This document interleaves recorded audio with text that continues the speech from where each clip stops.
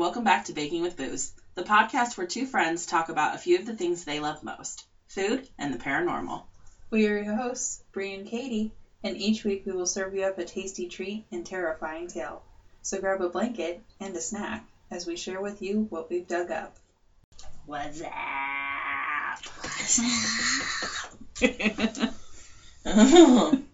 Okay. Welcome back, everybody, to October's Devilish Dessert episode. Hopefully you have had a wonderful last month, good September. Oh, balls. I forgot that we're doing what's one cool thing that happened to you, or what's one good thing that you can say about the last month. I forgot that we were doing that. Beach, I did too. We're doing it anyway. Why do we make this so complicated on ourselves? I don't know. We're like, let's just add a little bit more. Just a little bit. Anyway. Hopefully you all enjoyed what was for us Midwesterners at least. Well, I mean, technically it's for everybody, but weather change-wise, the last month of summer. Yes. Summer. September. Yes. September. The equinox, is that what it's called? Yes. The equinox was on your birthday, or the day before? Day before my birthday. The day before your birthday. Mm-hmm. So, hopefully, god damn it, I can't talk. Hopefully you've had a fantastic last month. Bree, what is something positive that has happened in your life in the last month? Okay. The kids are doing well in school. Mm-hmm. I have not lost every ounce of gumption I have based upon our crazy schedule. Nolan is in the Scouts, and I am peopling fine there. Yay. Emmett has now decided that he would like to join too, so he is in a trial period because he is the flakiest of flakes. Mm-hmm. So we shall see. Mm-hmm. Mochi got neutered yesterday. I consider that a win, my friends, because this child is insane. Yes. Insane in the membrane. Insane in the membrane. Oh, was that ICP? I don't think so. I don't know. But he has been a love sponge ever since. Like, just, Mom, let me give you love nibbles and pet me at all times. And I'm going to do birdie chirps at you constantly. It was, yeah. What else? Cypress Hill. We got all of our decorations. I'm just wrapping some stuff up. Yay. The wedding. My dress is in the works with the last fitting, and I got the last piece for that, which is cute. 30 days. 30 days. I woke up this morning, I gave Chris a kiss, and said 30 days. Mm-hmm. The countdown begins. The countdown begins. It is spooky season, and it is wedding season. It's the final countdown.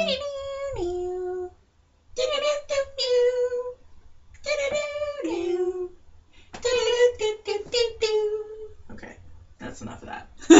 It's the final brain cell. That is me most weekdays. I mean, it's really going to be you over the next 30 days. Yes, that is me most weekdays. I had a small bug out today because the baker messaged me, and she's like, hey, did you like the picture that I sent her? She's like, did you like it sienna or did you want it white? And I'm like, absolutely no white. There's no white in this wedding. I'm not wearing white. Nobody's wearing white. But what I actually said was, no white, please, with a big smiley face. How dare you? Small, minor freak out. Mm-hmm. So. Also, I have an interview tomorrow, actually. I did not tell you this. Bet you were saving it, weren't you? Was you saving it? Yes, I was saving it. I'm excited. Nice. I'm excited for you. I'm excited for me, too. And apparently so are all the ladies at work, so that's fun. Yeah.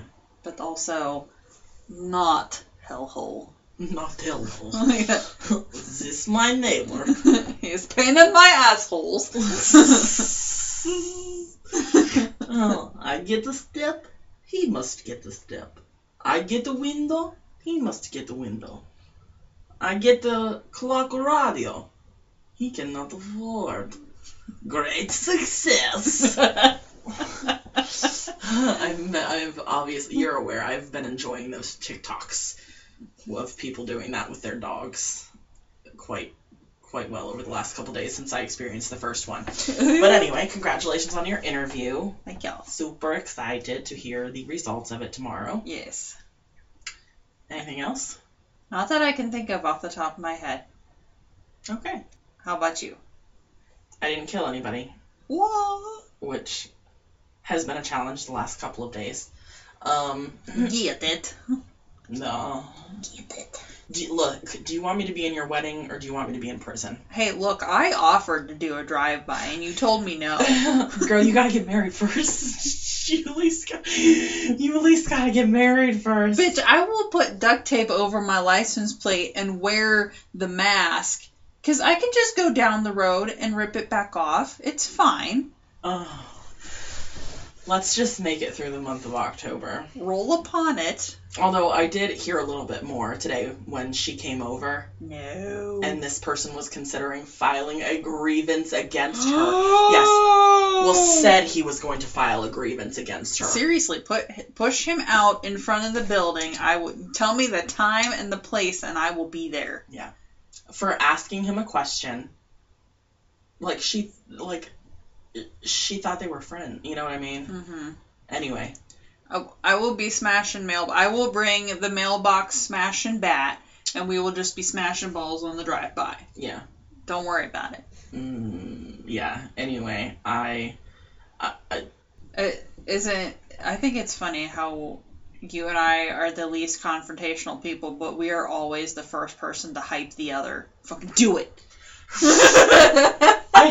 Yeah. They're like, look, I'm thinking about doing some shady shit. I'm having a rough day. What's your input? Kill them. Do it. Kill them. Fucking do it. Do you need help? I know, we are very non-confrontational. But look, it just goes to show, when we fucking had it, we fucking had it. This isn't even happening to me. It's just, I'm sick and tired of shitty fucking people being shitty to people that are nice that don't deserve it. Yes. Especially when it's somebody that I care deeply about. It pisses me the fuck off. Anyway, let's not go any further into that. It's the final nerve cell. Da-da-da-da. Yes. Da-da-da-da-da. Murder. Moida. Red rum. Red rum. Red rum. So, that has nothing to do with how my month's been. My month has been okay. I was on first shift for that 1 week that I've mentioned before. Fucked up my schedule a little bit. I'm waking up a little earlier than what I normally would. I'm not getting any more done. I don't know. Everybody's healthy and happy and positive. Yeah. I've been in a fairly good mood except for the last couple days, so that's what we're working with. That's what we're going with this month. Reconnecting with old friends last weekend. Who's that? Oh. Who dat? Girl, if you listen, I apologize. Yes, you and I went to reconnect with some friends last Sunday. Had a little potluck. Yes. That was very, very fun. Met a new friend. Looking forward to getting back together with them at some point. Yes. We have a puppy play date that we are going to be scheduling sometime for her sweet baby and my sweet baby. So I can't wait for that. And then just been to like concerts and stuff. You know, maybe a concert. Oh, went to Incarceration. That was the highlight of my month. Yeah. So, anyway, now that is passed, the dish. What is the dish called? I know I'm asking you like you're the one that prepared it, even though I am the one that made it. Baked cinnamon apples is what I made. Very fall, very festive. So this recipe is actually pretty simple, thankfully, because that's what I need in my fucking life. It was just some apples, butter, oats, brown sugar, pecans, cinnamon, nutmeg, a little bit of salt, and then ice cream to serve if you want. Of course, we will have the link for that in the show notes. I'm not going to go over everything with y'all, but Brie, you seem to enjoy. Yes. It was tasty. It was tasty. Yes. Binksy boy wanted all my ice cream. Yes, Binks. He was very interested. He was sitting on your lap the entire duration that you were eating it. Yes. One hand feeding myself, one hand holding cat ass, so that way he did not fall off my lap. Correct.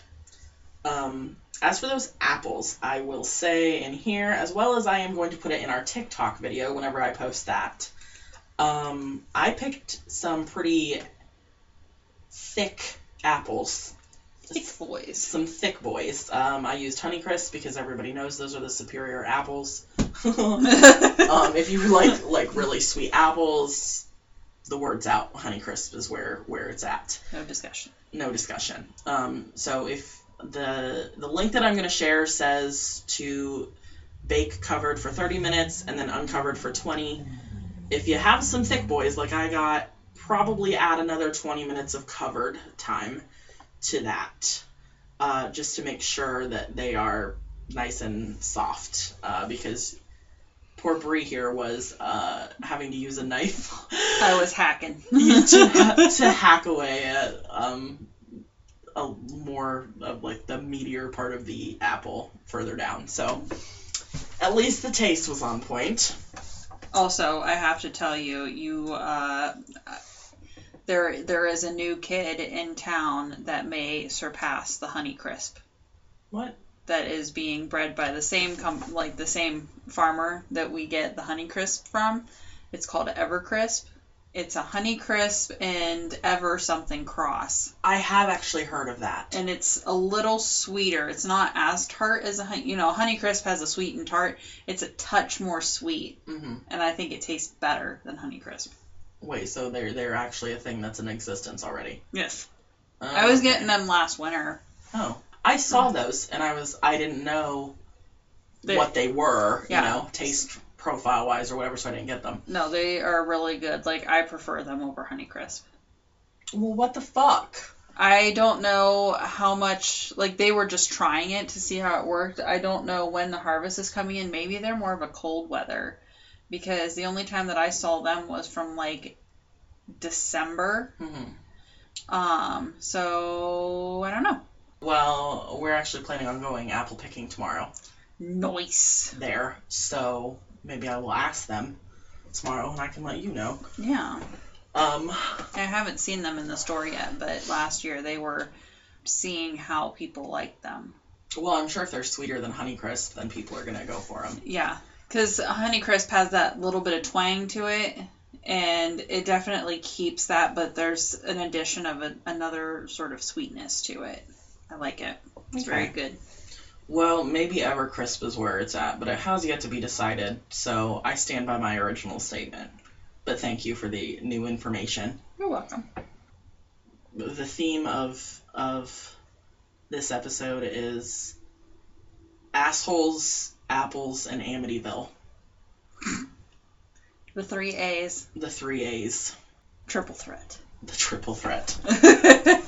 So, as we said in our last episode that we recorded, what was that, 37? I'll be 37, yeah. So it'll come out Tuesday before this. Okay. We are covering Amityville in this Devilish Dessert episode. We chose, Brie actually came up with the idea to, instead of doing a couple little smaller stories or, listener stories, what have you, that we were going to tackle a Mac Daddy for our spooky season episode. We kind of took it on as I was going to attack it as, this was real. What happened, we believe the spook, the haunt, and you were going to come in and try and debunk it and destroy everybody's hopes and dreams. We became a debate team. Basically, yes. For this month only, we have become a debate team. Yeah. So, I am Mia Thermopolis with the rebuttal.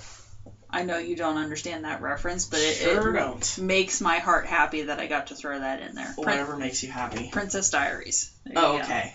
Mia Thermopolis. Thermopolis. That's her last name. Thermometer. Populous. Thermopolis. I've never seen that movie. Oh, okay. Anyway. Is there anything else that we would like to say? Do you need to get a couple chuckles out before we start? No, I'm good. Okay. So I will let you go first because I think like you're gonna set the stage better. So. All right. So let's start with a little bit of. Sorry, I had a visual of like you were setting the field, and I'm just gonna come through and just mow that shit down. Here comes the fuck up brigade. Like I'm gonna plant a bunch of beautiful flowers, and then you're gonna bring a lawnmower in over top of them. Okay. Fuck you, Brie. All right, so let's start with a little bit of information on the DeFeo family and what supposedly happened, and kind of lay out a timeline here. So, in the middle of the night on November 13th, 1974, 23-year-old Ronald DeFeo Jr. killed 6 of his relatives with a .35 caliber rifle while they were asleep. He killed his parents, Louise and Ronald DeFeo Sr., his siblings, 18-year-old Don, 13-year-old Allison, 12-year-old Mark, and 9-year-old John Matthew. DeFeo did end up confessing to his deeds. However, his defense would later attempt to enter a plea of insanity. DeFeo claimed he was guided by malevolent voices in his head and couldn't control his behavior. It was this claim and the murders themselves that spawned the notion that 112 Ocean Avenue itself was haunted, and that the DeFeo family as a whole were victims of the house. On the day in question, DeFeo Jr. left work and went to a bar. He kept calling his home to no avail and complained to patrons about it. He eventually left and ended up returning at 6:30 a.m. It doesn't say. I never found out like exactly when he left the bar. It didn't say. He returned at 6:30 a.m., which that's a hardcore fucking bar if it's still open. Yeah. If it's still open then. No last call ever. Yeah. Party on, Wayne. Okay. At 6:30 a.m., he returned and he yelled, "You got to help me. I think my mother and father are shot." Authorities found all 6 family members dead in their beds, shot with a rifle at around 3:15 a.m. and positioned on their stomachs. There was no sign of a struggle, and there was no sign that they were drugged. No local reports of gunshots were logged, and the only thing that any neighbors had noticed was the DeFeo dog barking away. DeFeo Jr. changed his alibi several times, ranging from claiming he was at the bar during the time of the murders to a mob hitman named Louis Fellini killing his family while forcing DeFeo Jr. to watch. He eventually confessed that he gunned his family down and ended up standing trial on October 14th, 1975. The attorney, William Weber, tried to enter an insanity plea, but the prosecution argued DeFeo Jr. was a drug addict who was well aware of what he was doing that night. He ended up being convicted on 6 counts of second-degree murder and sentenced to 6 concurrent sentences of 25 years to life. That is what I have for the very first bit. Now let's move on to the Lutz family. The Lutz family, where more of the paranormal activity enters. The majority of the, logged accounts of it. Yes. So, it wasn't until after the Lutz family moved into the house in December of 1975 that the purported haunting of the Amityville Horror House allegedly set in. George and Kathy Lutz purchased the 4,000 square foot house at $80,000, which was a steal, especially for the area. By the way, if you weren't aware, the town of Amityville is only about 30 miles away from New York City, and the house itself was in a very nice, upscale neighborhood location, at least at that time. I'm not entirely sure what it's like now. I'm sure it's probably still hot. Hot cha-cha. Hot cha-cha. However, despite finding a beautiful home for a very good price, the family ended up moving out just 28 days later after allegedly experiencing terrifying paranormal activity. Green slime purportedly oozed from the walls, and there were eyes peering into the house from outside. There were foul odors, and Kathy, the mom, even allegedly levitated in bed. George would claim that he would wake up at 3:15 each night, which was the exact time of death of the DeFeo family members. Now in 1977, the book The Amityville Horror by author Jay Anson was released, and it was based on these reported events and served as the foundation for the 1979 film of the same name, which was remade in 2005 with Ryan Reynolds. Thank you, Jesus. The book became a bestseller while the film grew into a classic. Anson's book used 45 hours of the family's recorded interviews as a basis. And one of the 3 Lutz children, Christopher, confirmed that the hauntings happened. So now that we have some of our key players down, let's go ahead and talk a little bit more in depth about the different paranormal activity. Perhaps one of the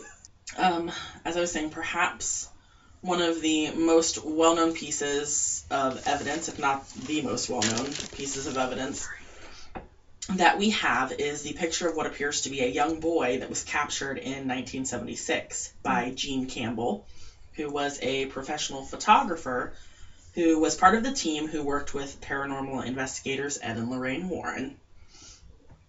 Gene had set up an automatic camera that took infrared pictures to capture the second-floor landing during the evening. Equipped with black and white film, his camera captured the Amityville ghost boy photo that some believe to be the ghost of the murdered child, John DeFeo. It features what appears to be a young boy with white eyes peeking out of a doorway. George Lutz revealed this photo himself on the Merv Griffin show in 1979, 3 years after it was supposedly taken. As I mentioned, the Lutz family claimed to smell strange odors, see green slime oozing out of the walls and the keyholes, and experienced cold spots in certain areas of the house. They also claimed that a nearby garage door kept opening and closing, and that there was an invisible spirit knocking a knife down in the kitchen. A pig-like creature with red eyes would stare down at George and his son Daniel from a window, and their sons Daniel and Christopher also levitated while they were lying together in their beds, of course separate from the levitating incident with Kathy. Now, of course, many people have questioned the validity of the Lutz's story. However, after telling their story, George and Kathy both took a lie detector test to prove their innocence, and they passed.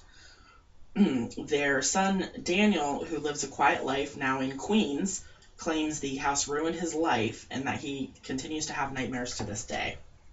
So here are some more bits of evidence that I find a little bit more juicy.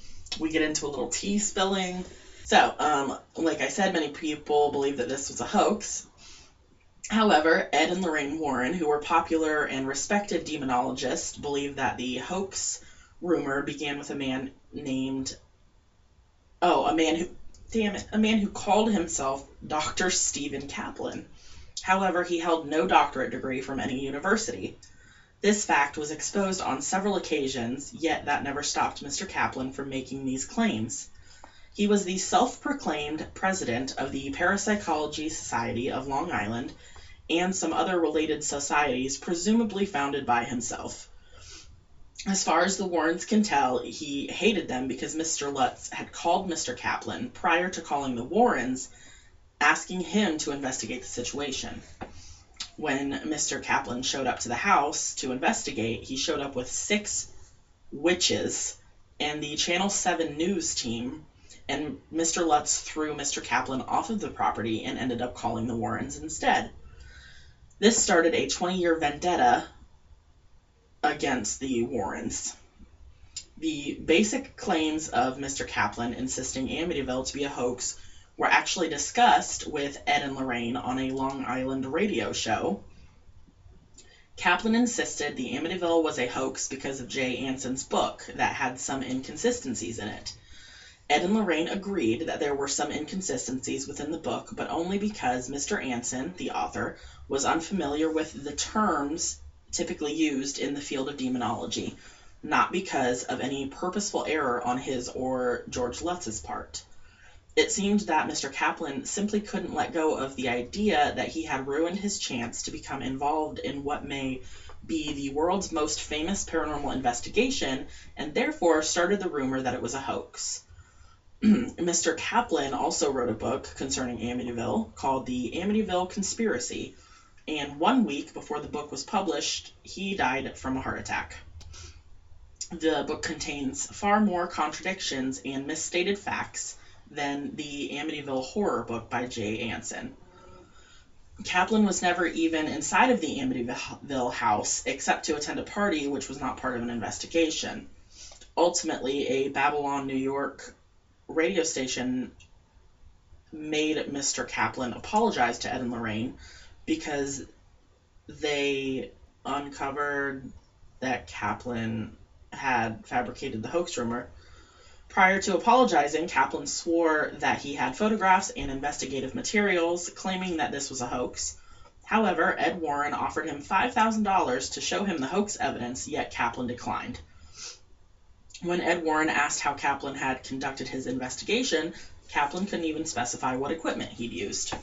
Now, stepping away from the hoax debate, I'm telling you, I got a lot here. Yeah, no, Now, stepping away from the hoax debate and Mr. Kaplan, we are going to talk about Ed and Lorraine's evidence. What follows is a short version of their own story about their Amityville investigation. This was compiled from their oral history during a meeting in October of 1997. So first off, just a little peek at some of the history of the property, which I'll mention again later. The property was used as a sort of insane asylum for Native Americans who were sick and dying. There had been an enclosure on the property where the patients were housed. And as we all know, inhuman spirits tend to revel in such suffering and are able to infest the graves of those who are buried in unconsecrated ground. Enter Ed and Lorraine Warren. George and Kathy were living at his mother's house in Deer Park, New York, because they were too afraid to go back to the house in Amityville. They were afraid to even speak of the phenomena, and they had left all of their furniture and possessions behind. The first time the Warrens went to the house, it was with an anchorman from the Channel 5 News, a professor from Duke University, and the president of the American Society for Psychic Research. That first day was horrifying. Lorraine received non-stop clairvisual and clairaudio messages about the phenomena that had occurred. Now, those that know about Ed and Lorraine Warren know that they're both people of God, but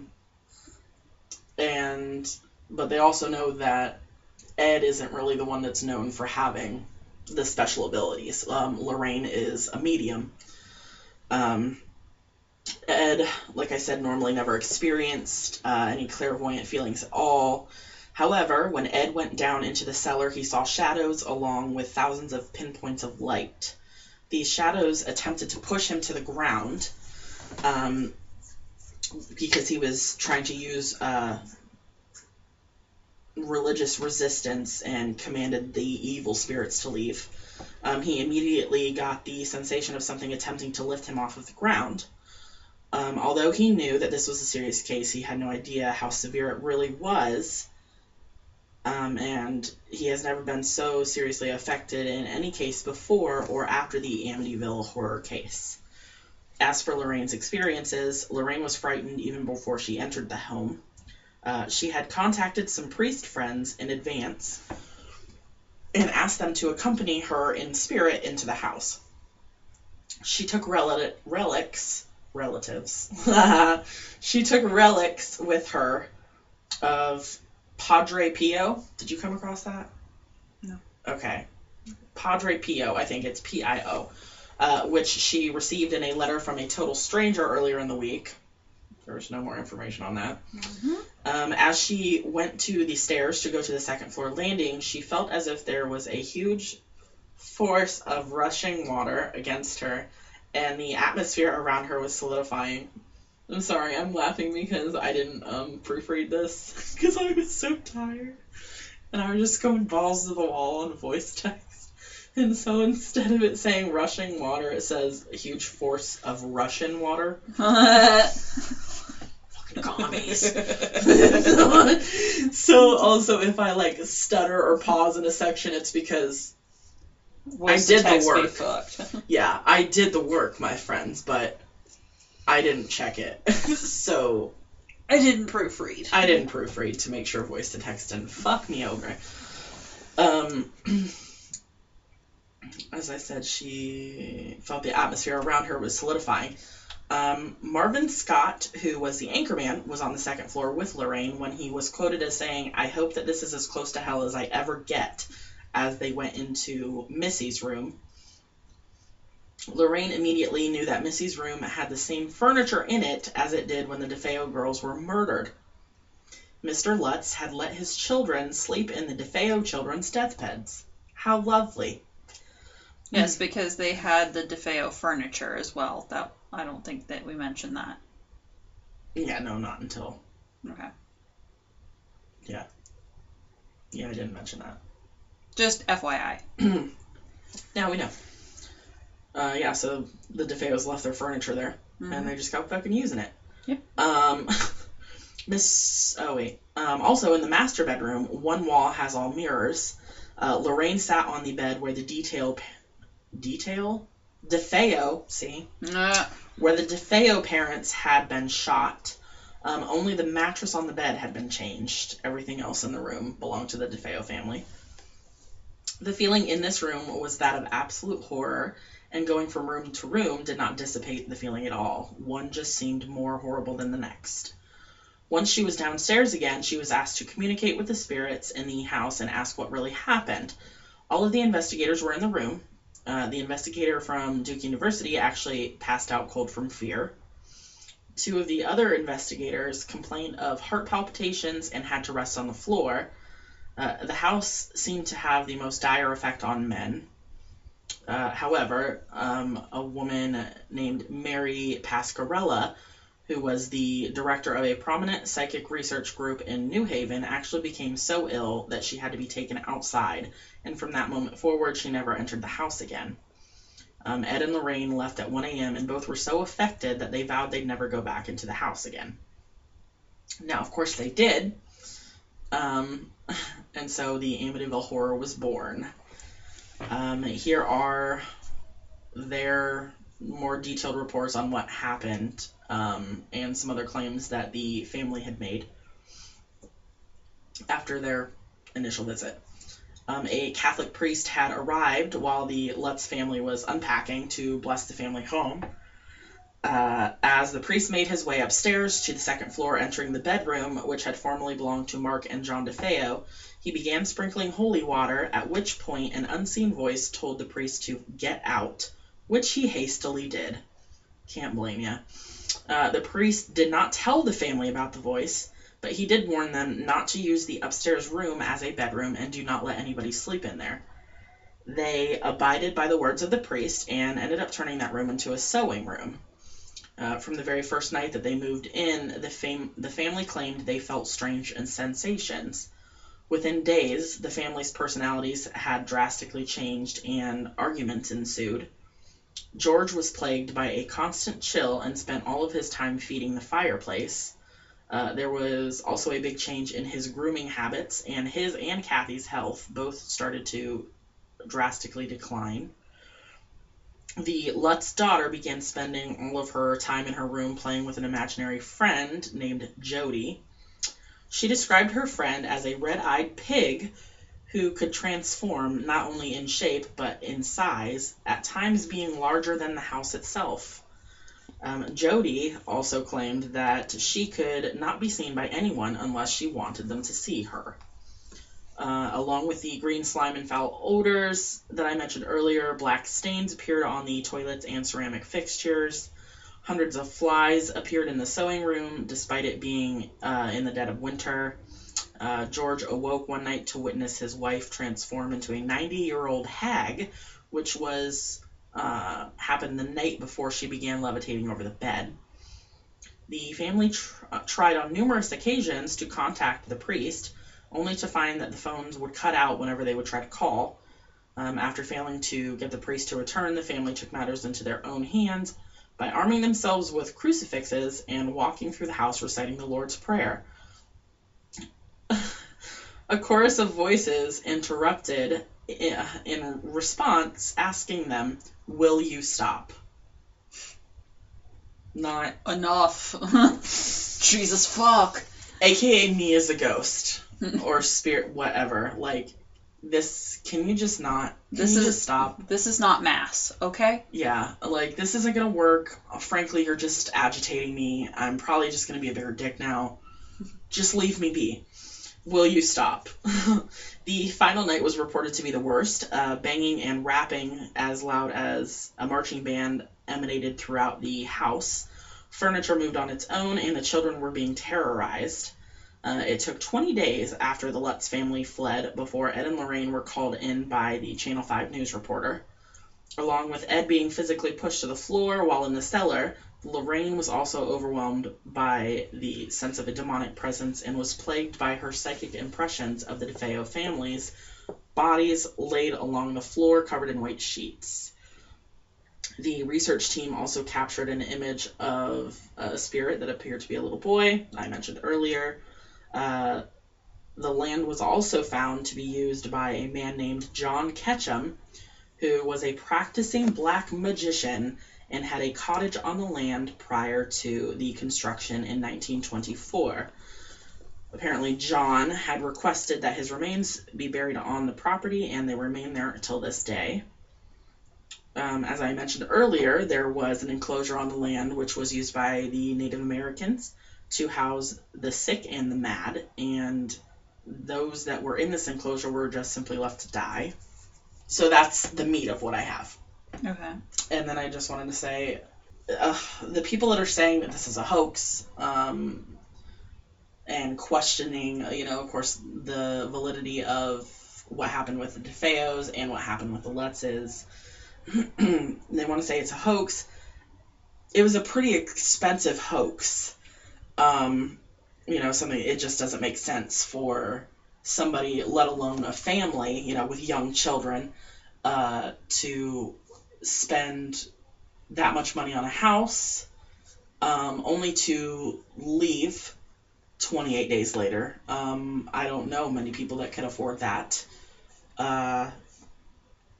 So it was an expensive hoax, if it was a hoax. And as far as also trying to prove that this had actually happened, you have multiple people in various fields of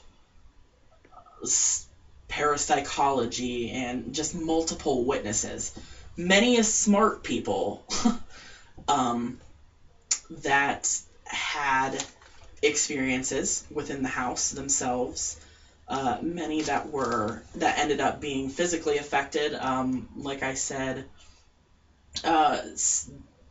Mr. Kaplan ended up passing away just a week before his book was published of a heart attack.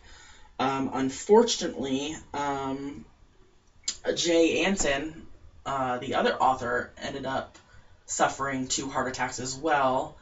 The first one he lived through. The second one did unfortunately claim his life, along with the Mary Pasquarella, who had a very foul reaction from that. So it seems like pretty much everybody that was involved in the investigation of this, or there to witness, or what have you, it seems like a lot of people had adverse physical reactions. And then it also kind of comes down to Ed and Lorraine. They were, and still partly are, respected demonologists, pioneers in their field. with many other cases, that anybody can look up. And so it's almost, if you're questioning if this is a hoax, you're also questioning, of course, Ed and Lorraine. So that's kind of that's my side of it. Okay. So knock me down, why don't you? All right. So let me... Where to start? You're going to tell me all those people were lying. Oh, I'm going to tell you all these people are lying. Let's put this in the forefront. I don't believe that Ed is credible. How wooed? Not wooed. Many, many accounts that Ed was in it for the money. Because he is quoted several times wanting, not just in the Amityville, but in many other things, he was interested in what kind of money it was going to make them in interviews. They never charged for their services to help. It was the interviews and shit like that that got them their money. Lorraine, I am behind Lorraine all day long because she is the one with the gift. She has put in the work. She has put in that shit. Ed, no thank you. Also, while we're on the subject of Ed, I also don't like Ed because of his grooming a 15-year-old girl and being in a relationship with her for 40 years. Wait, what? Yes. Go look that up for me. Is that Lorraine, I'm assuming? No. 40 years? Yes. Lived in their home with them. BT Dubs. Okay, ma'am. So you're poking holes in Ed Warren. Yes, I'm poking large holes in Ed Warren. You are behind Lorraine. I'm behind Lorraine. What does that mean then for? Oh, we'll get there. Get there. I just wanted to get my feels out about Ed because I feel little sliminess, lots of sliminess. Okay. Well, Ed was a man, so. Yeah. Quote unquote. Sorry, Lorraine, who will never hear this, but I don't really like your husband. I'm all for you, but I don't like your husband. Well, if she knew about it, then she's kind of shitty too.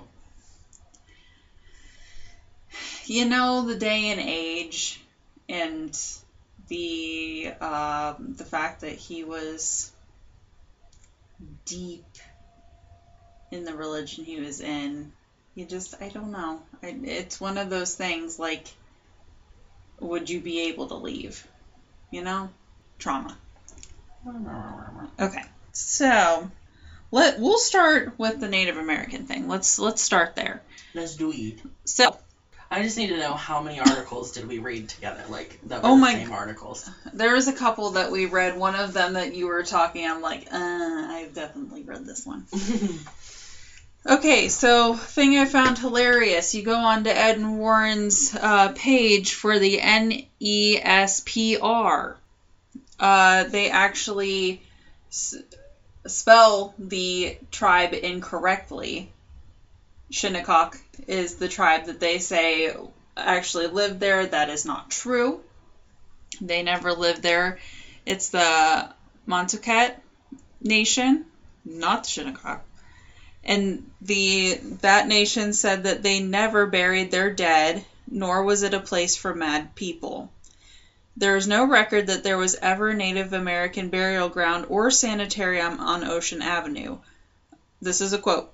According to Long Island Native American expert John Strong, author of We Are Still Here, many Indian groups lived along the tidal bays in the area, but as far as the claims about the Native Americans made in Jay Anson's Amityville Horror, he insists that it leads him to believe it was all an entertaining hoax.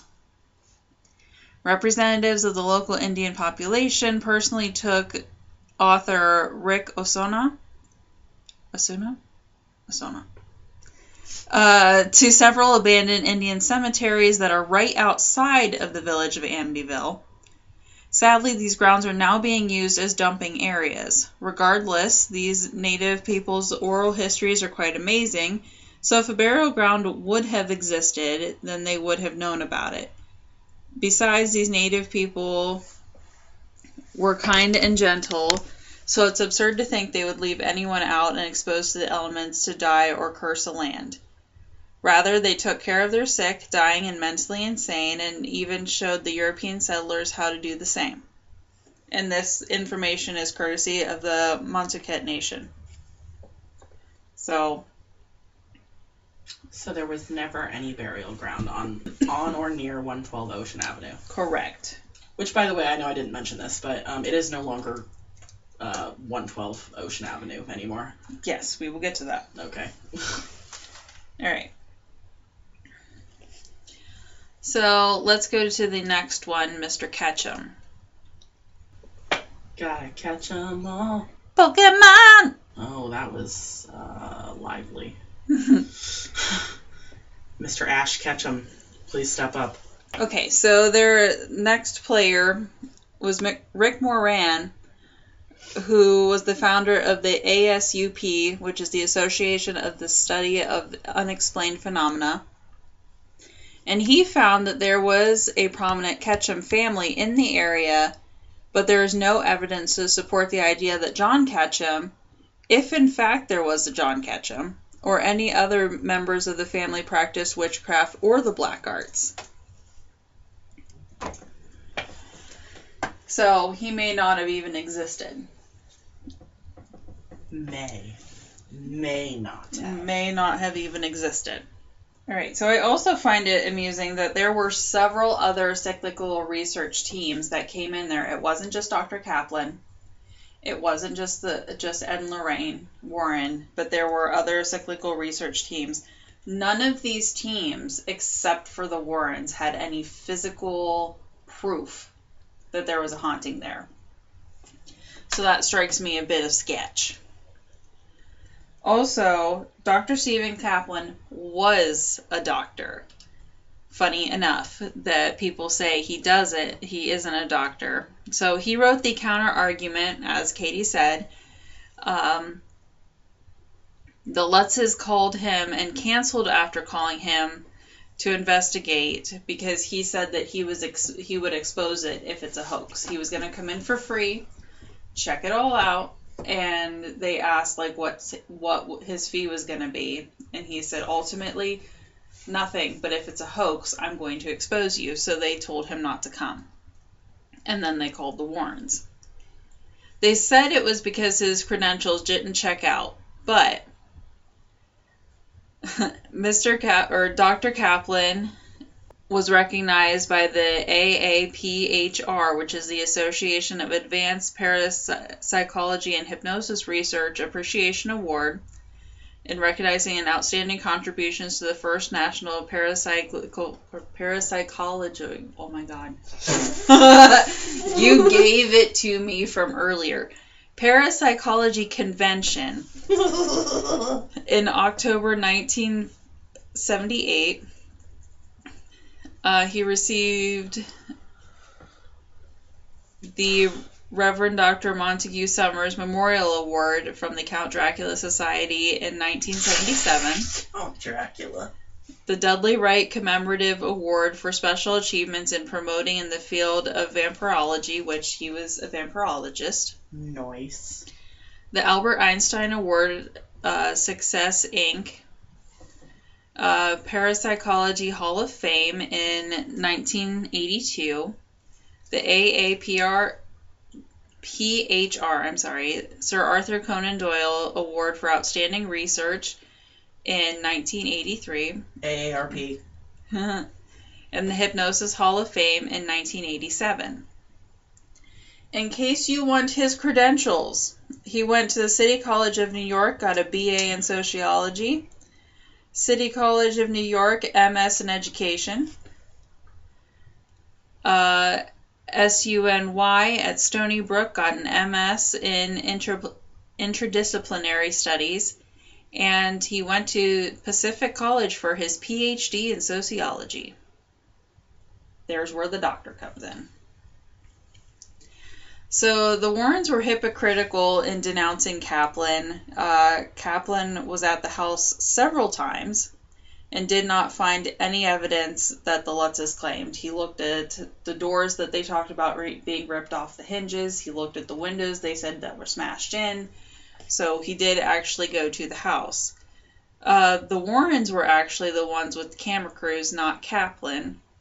He did not come there with witches. He did not come there with the Channel 7 News. The only place that you can find that information is the Warrens. They're the only ones saying that. His entire book, the counter, Amityville Conspiracy. Yes, is the evidence necessary. Ed was saying that he would provide him with $5,000 if he could, say that, provide him with any evidence. He wrote an entire fucking book about it. He even challenged the Warrens to a lie detector test, which Ed declined. He said that if one of them was lying, then that one would have to leave their field forever. It got into this big heated debate, obviously, and Ed declined. The Warrens were the only ones to state that Kaplan started the hoax rumor when it was actually unknown who started it. So that radio show, you actually cannot find what episode it was, and the radio show host did not make him apologize to the Warrens. Nobody seems to know exactly which radio episode it was. So that was once again something that's only being promoted by the Warrens. Anson. So Anson's book, like you said, was from recordings. People assume that he's the authority on the subject, but he only did it from the recordings that he was given.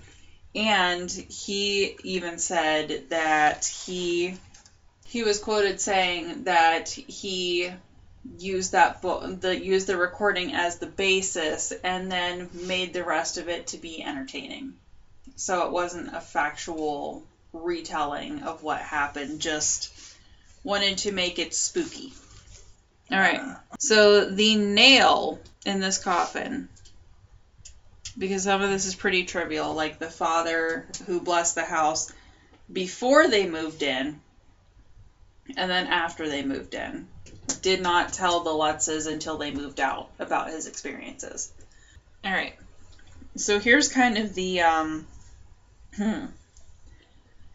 nail in the coffin there. There's actually a contract between Ronnie DeFeo Jr., Mr. Weber, who was his lawyer, the Lutzes, and let's see who else real quick. So Hoffman, George Lutz, Kathy Lutz, Mr. Weber, Burton, and Mars. All were shareholders in this hoax. So I will actually make sure that this is in our show notes, but there is a contract between all of them and a letter from Ronnie DeFeo himself that this was all blown out of proportion because they wanted books and movie deals. So there is a contract that is notarized, a letter written by Ronnie DeFeo and notarized with his signature. And then obviously the jail notary, whoever that might have been at the time, saying, let me find his real fast. So this is addressed to his lawyer, Mr. William E. Burton. Dear Bill, this letter will serve to assign to you any and all right, title, and interest I may have in and to any of my rights in connection with the publication or any disclosure of the events which occurred in November of 1974 relative to my family and any and all occurrences or circumstances surrounding such event up to and including the present time. This was after the Lutzes had already moved in. Because this was February 27th, 1976. It is understood that you may publish without any further consent from me any and all such facts, circumstances, and other information you may have, and that I hereby specifically waive any and all privileges in that regard. In the event that such publication is made, which shall result in the receipt of revenues from any source in which you are connected, I will receive a royalty payment as follows. 1. 5% of the first $1 million and 0 cents, so $1 million, in gross receipts. 2. 4% of the second $1 million. 3% of the revenues thereafter receive. I also understand that a corporation will be formed for the purpose of holding the copyright of any book that may be published with any licenses for any further publication of the story. This corporation will agree to enter into more formal contract with me, including the above terms. Very truly yours, Ronald J. DeFeo. And in the contract, you will see that all these people that I mentioned beforehand call themselves the corporation or the company. So essentially, they all entered into it with the understanding that they were going to use the story for publication. So we talked about Ronnie's contract, and there was a New York Times interview with Ronnie, or he was called Butch, that was his alias. Speaking to reporters today at the Suffolk County Correctional Facility, the prisoner Ronald DeFeo Jr. insisted on his court-appointed lawyer in 1975, William Weber, pursued an insanity defense against Mr. DeFeo's wishes. He did this, Mr. DeFeo said, to make the story more attractive for possible book and movie contracts. William Weber gave me no choice, said Mr. DeFeo, who was sentenced to life in prison and who is now 40 years old at the time that this article was written. He told me I had to do this. He told me there would be a lot of money from book rights and a movie. He would have me out in a couple years, and I would come into all that money. The whole thing was a con, said Mr. DeFeo, except for the crime. So another section of the article, so he met the Lutzes when they had moved out after living there only 28 days. The couple were interested, he said, in developing the demonism aspect of the case. Mr. Weber said he told the Lutzes what he learned about the house. He spoke of a cat, Ronnie was talking to the Lutzes. He spoke of a cat belonging to the neighbors that tended to visit in one of the windows. In the Lutz version, the cat became the green-eyed pig. Red-eyed pig. Jody. Yeah, Jody.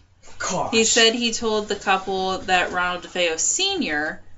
Had once struck his wife as she carried a plate of spaghetti. She fell down the basement stairs, the tomato sauce splashing over the walls. Ronnie DeFeo Jr. was eating dinner in the kitchen, did not stop his meal. On the big screen, the sauce became the green slime or ectoplasm that seeped out of the floorboards and the walls. It was a hoax, DeFeo says. We took real-life incidents and transposed them, said Mr. Weber on the television program A Current Affair in 1988, a videotape which was played in the courtroom. In other words, it was a hoax. So his lawyer says it was a hoax. Mr. Weber also said he received $15,000 for his services in connection to the book and the movie. So that would be Ensign's book, and I assume the first movie at this point. Mr. DeFeo, in his interview today, said Mr. Weber had promised him fame and eventual freedom if he would plead insanity. He said it would be the Godfather and the Exodus, the Exorcist, all in one. I said, I got enough problems already. True that. So my last points here are that the current owners, Jim and Barbara Cromartie, sued Prentice and Hall, who are the printing company for the book, and the author Anson, and won out of court. I'm not quite sure why they sued them, but they did have to change the address number because people were trying to break into the house and so on and so forth. Mm-hmm. So they sued the company and the author and won in a settlement out of court. The priest who blessed the house sued for distorting his involvement, and he also won in an out-of-court settlement. Mr. Weber, the lawyer, sued for his share of the rights in the book and the movie and was settled out of court. The Lutzes then sued Mr. Weber and lost. Isn't that weird that a priest sued somebody? Because the movies distorted his involvement. I know, it's just, I don't know, it's just not something I would think of. He actually says like he wasn't as involved as they make him seem, and again they just grossly overdid it of people's involvement. And even I was confused when I read this article, but this person is not a part of the Amityville, but her story was the English Amityville. So Anita Gregory, who is a parapsychologist, actually sued the company who made The Conjuring 2. Okay, no, I know who you're talking about. So she sued them for libel, which is slandering, defamation of character, whatever, and she also won in a settlement out of court. She was the one in the movie The Conjuring 2 that was trying to make it seem like trying to prove that it was a hoax, right? Yes. That's what I thought. Yes. So they also did her wrong. Same company, but also did her wrong. Somehow it got lumped into this, but after doing some digging, I realized that because the Warrens investigated that as well. Yes. So there is my conclusion to why this is a hoax. I am willing to believe that there may be some bad juju from, a whole family being murdered. Yeah, I can totally see that. I could even see that maybe there was a portal for a demon at one time. But as far as the Lutz family goes and what they said happened, I think that whatever happened was grossly over-exaggerated simply for movie and book rights, especially with that contract coming to light. Mm-hmm. Because that was talked about even before Ronnie was fully sentenced and before, his insanity plea had been given. So, I don't believe fully what they're saying, and I feel like the Warrens coming in with all this evidence is pretty convenient when other people had no evidence that were asked to come in. And a lot of them aren't mentioned but once or twice. Mm-hmm. The Warrens were just popular. Yeah. Essentially. Yeah. I think maybe one of the biggest things, of course, it's when a terrible tragedy happens, like the murder of, a family, especially, teenagers, young children, trying to come up with a reason, no matter how illogical it may be, to explain the tragedy. I can understand that. Yeah. Especially when, mental health and, the stigma surrounding it has come so far. We still have a lot of work to do, but it was the 70s. Yeah. People believing in multiple personality disorder and just all this wide array of, other mental issues that people suffered with that we just didn't have a name for. We didn't completely understand back then. Right. I could see how it could be like he had to have been possessed. Who in their right mind, you know, would murder their family like that? Right. So I think it was a combination of trying to explain a horrible tragedy in a way that you could just try and wrap your mind around back then, as well as the odd manner in which they were murdered. Yeah. Like I said, you know, they were all gunned down. No evidence of being drugged. You would assume that if somebody is shooting inside of a house, you know, that whoever you shot first, it would wake up the others and they would run or what have you. And there was just no evidence of that, of them being tampered with, moved, whatever, in any way. So I think that was probably another thing that added to the, well, it had to have been something paranormal, because nobody in their right mind would do that, as well as the odd manner in which it, you know, it all happened. Right. So I think those two things came together to plant the seed in which the Lutz family was able to grow the money tree, essentially. Right. And I agree. Like, I have no, like, argument against what happened with the DeFeo family. Like, I fully believe that Ronnie, even though he says he's not pleading insanity, like, he denounces that. I don't think he's insane. I just think he's mentally ill. Obviously, you have to be if you're going to murder your whole goddamn family. Yeah, there's fucking something wrong. Yeah, having people, he's changed the story 15 times. And that was just as far as, like, the 90s, I think. So, changing your story that often, I do think that is some sort of mental illness, maybe schizophrenia, I'm not sure. So, yes, I fully believe, like, that, like you were saying, that just sort of sowed the ground. Yeah. And, I mean, the Lutz family knew that this is where they all died there. Yeah. They knew that this was all their furniture. They had a priest come and bless the house before they even moved in. Yeah. They got it at a discount bargain-ass price because of the family dying. Like, they knew. And, I mean, like, some states, I know not all states have to, even now.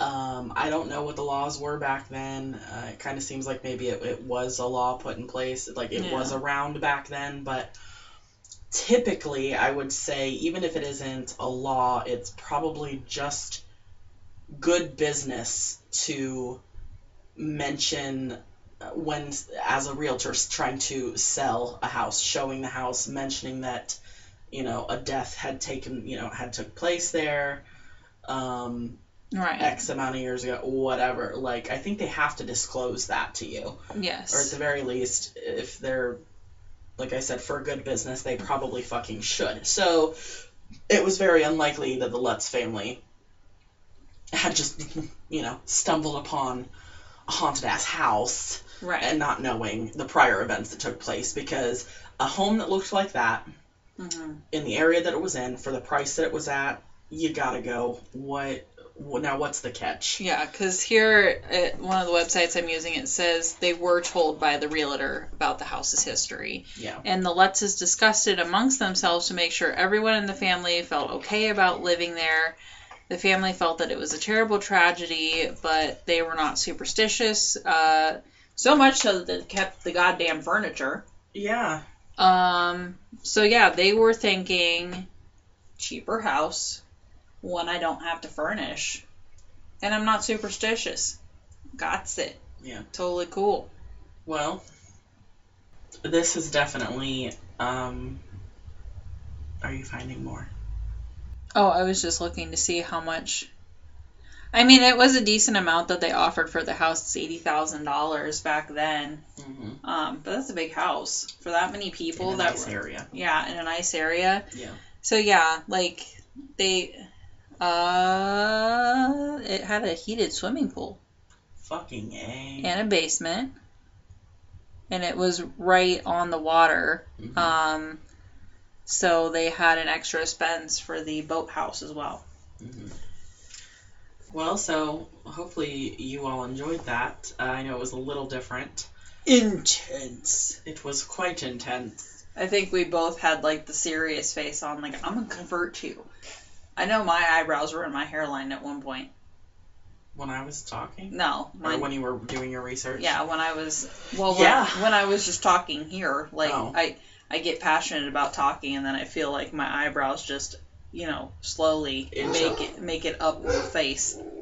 Inch up your forehead. Yeah, I mean, I definitely didn't know a lot of that. Mm-hmm. Even as somebody that has or is part of a horror podcast, mm-hmm. I am skeptical of things. I've always just been a very skeptical, analytical, need to see it to believe it type person. So I never, fully believed in the whole Amityville thing. But having those things that, your side of things definitely made me go like, wow, okay, fucking false. 'Twas false. I'm with you. I can agree that there was probably some residual ickiness left over after what happened to the DeFeo family, but it's almost impossible to... You just can't. I can't anymore even consider that it was haunted, like the Lutz family was claiming. Yeah. So. Yeah, like I said, I could even agree that there was like we've talked about before, like a demon portal or something like that. I could even believe that.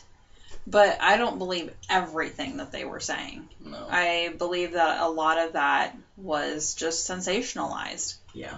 And just the fact that like nobody else seems to have this information besides the Warrens. Yeah. And they would have been in on some sort of contract with them too. Mm-hmm. Like as soon as I saw that contract, I'm like, yeah, your shit is done. I'm like, at this point, I'm just adding little tidbits, like. I got the fun part. You got and that's like that was my reason, because when you brought this up, I was like, okay, well, who's going to take the it's true part and who's going to take the this isn't true part? You're like, I'm giving Brie the fun sucker part. You're like, I don't care. I'm like, I'll take the it's haunted part. And you can just come in and destroy me with facts. I came in like a wrecking ball. Oh my, you sure did. Thank you very much for your story, as well as your beautiful vocals just now. Like I said, I know it's a little bit different than what we normally do. We normally don't try to debunk these kinds of things, but something this big that has had so much controversy surrounding it for so many years, I enjoyed it. It would be unfair for one of us to take on one of these Mac Daddy stories. Correct. So, yeah, I kind of like doing the either take it on together or have a debate about whether it's real or not. Because there's always been, obviously controversy around this story. Mm-hmm. And this definitely will not be the last time that we do something like this. No. I know I do have a couple listener stories for next month's episode. Oh. So may have kind of a more original Devilish Desserts episode next month. Okay. However, I look forward to collaborating with you on some other big stories like this. Yes. I can't think of any off the top of my head, which I am super ashamed of. But, can you think of any? No, I'm in the same boat as you. Yeah, my mind's just like, look, bitch, you spent 2.5 hours researching Amityville yesterday. Your brain is done for. Yeah, I'm right there with you. Yeah. It was like 3 hours of sifting through the interwebs. Yeah, my throat hurts. My throat hurt last night from talking so much into my phone, voice to text. Yeah. Trying to get everything out. Anyway, is there anything else that we would like to talk about or say? I was just checking. I thought there was something else, another point that I had that I wanted to mention at some point. Also, there was one more point that I had. I will have a link to the Contractile? well, I will have links to that, but also the Montaukett Nation. I will make sure that I have links to their website and also the Shinnecock Nation, so that way you can go check out their stuff. Make sure that you support their donations. You know, we've talked about them. I want to give them their due. Yes. In this story. All right. Well, hopefully you guys enjoyed that story. I know it's a little bit of a long one. Mm-hmm. You're fucking welcome. Our brains are fried. Buckle up, Buttercup. Buckle up, bitches. Just kidding. So, you can find us on Facebook, Instagram, Twitter, and TikTok at Baking with Booze, and you can send in your listener stories as well as recipes to baking_with_booze@yahoo.com. Remember to like, share, comment, follow, subscribe, fucking review and rate, whatever, all those words. Everything Baking with Booze. Our TikTok is staying active weekly. Mm-hmm. We are doing posting recipe videos every week. Yes. So you can find, of course, our story links and our recipe links and our show notes. But you can also head on over to TikTok and see us actually make the stuff. Anyway, y'all can go do all that stuff. Hopefully you enjoyed the episode. You have a fantastic spooky month ahead of you, and we will see y'all in November for our next episode of Devilish Desserts. Happy spooky season. Happy spooky season. Bye-bye. Bye-bye.